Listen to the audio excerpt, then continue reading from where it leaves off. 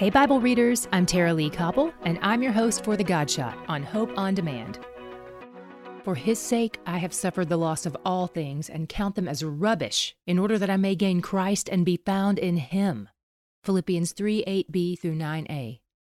In order to follow Christ, Paul walked away from his old life of power and prestige. He lost it all and said that as he looks back on all he lost, he considers it rubbish. In the original Greek, this word rubbish would have been a curse word.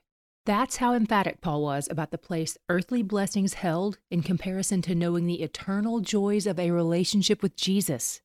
Earthly blessings aren't wrong, they aren't sinful, they're just not worth comparing to Jesus. Paul doesn't even say they're second compared to Christ, he says they're rubbish compared to Christ.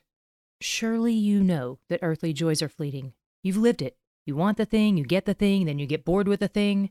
Nothing lasts except him. He's where the joy is. To hear more of The God Shot and other great podcasts, go to hopeondemand.com.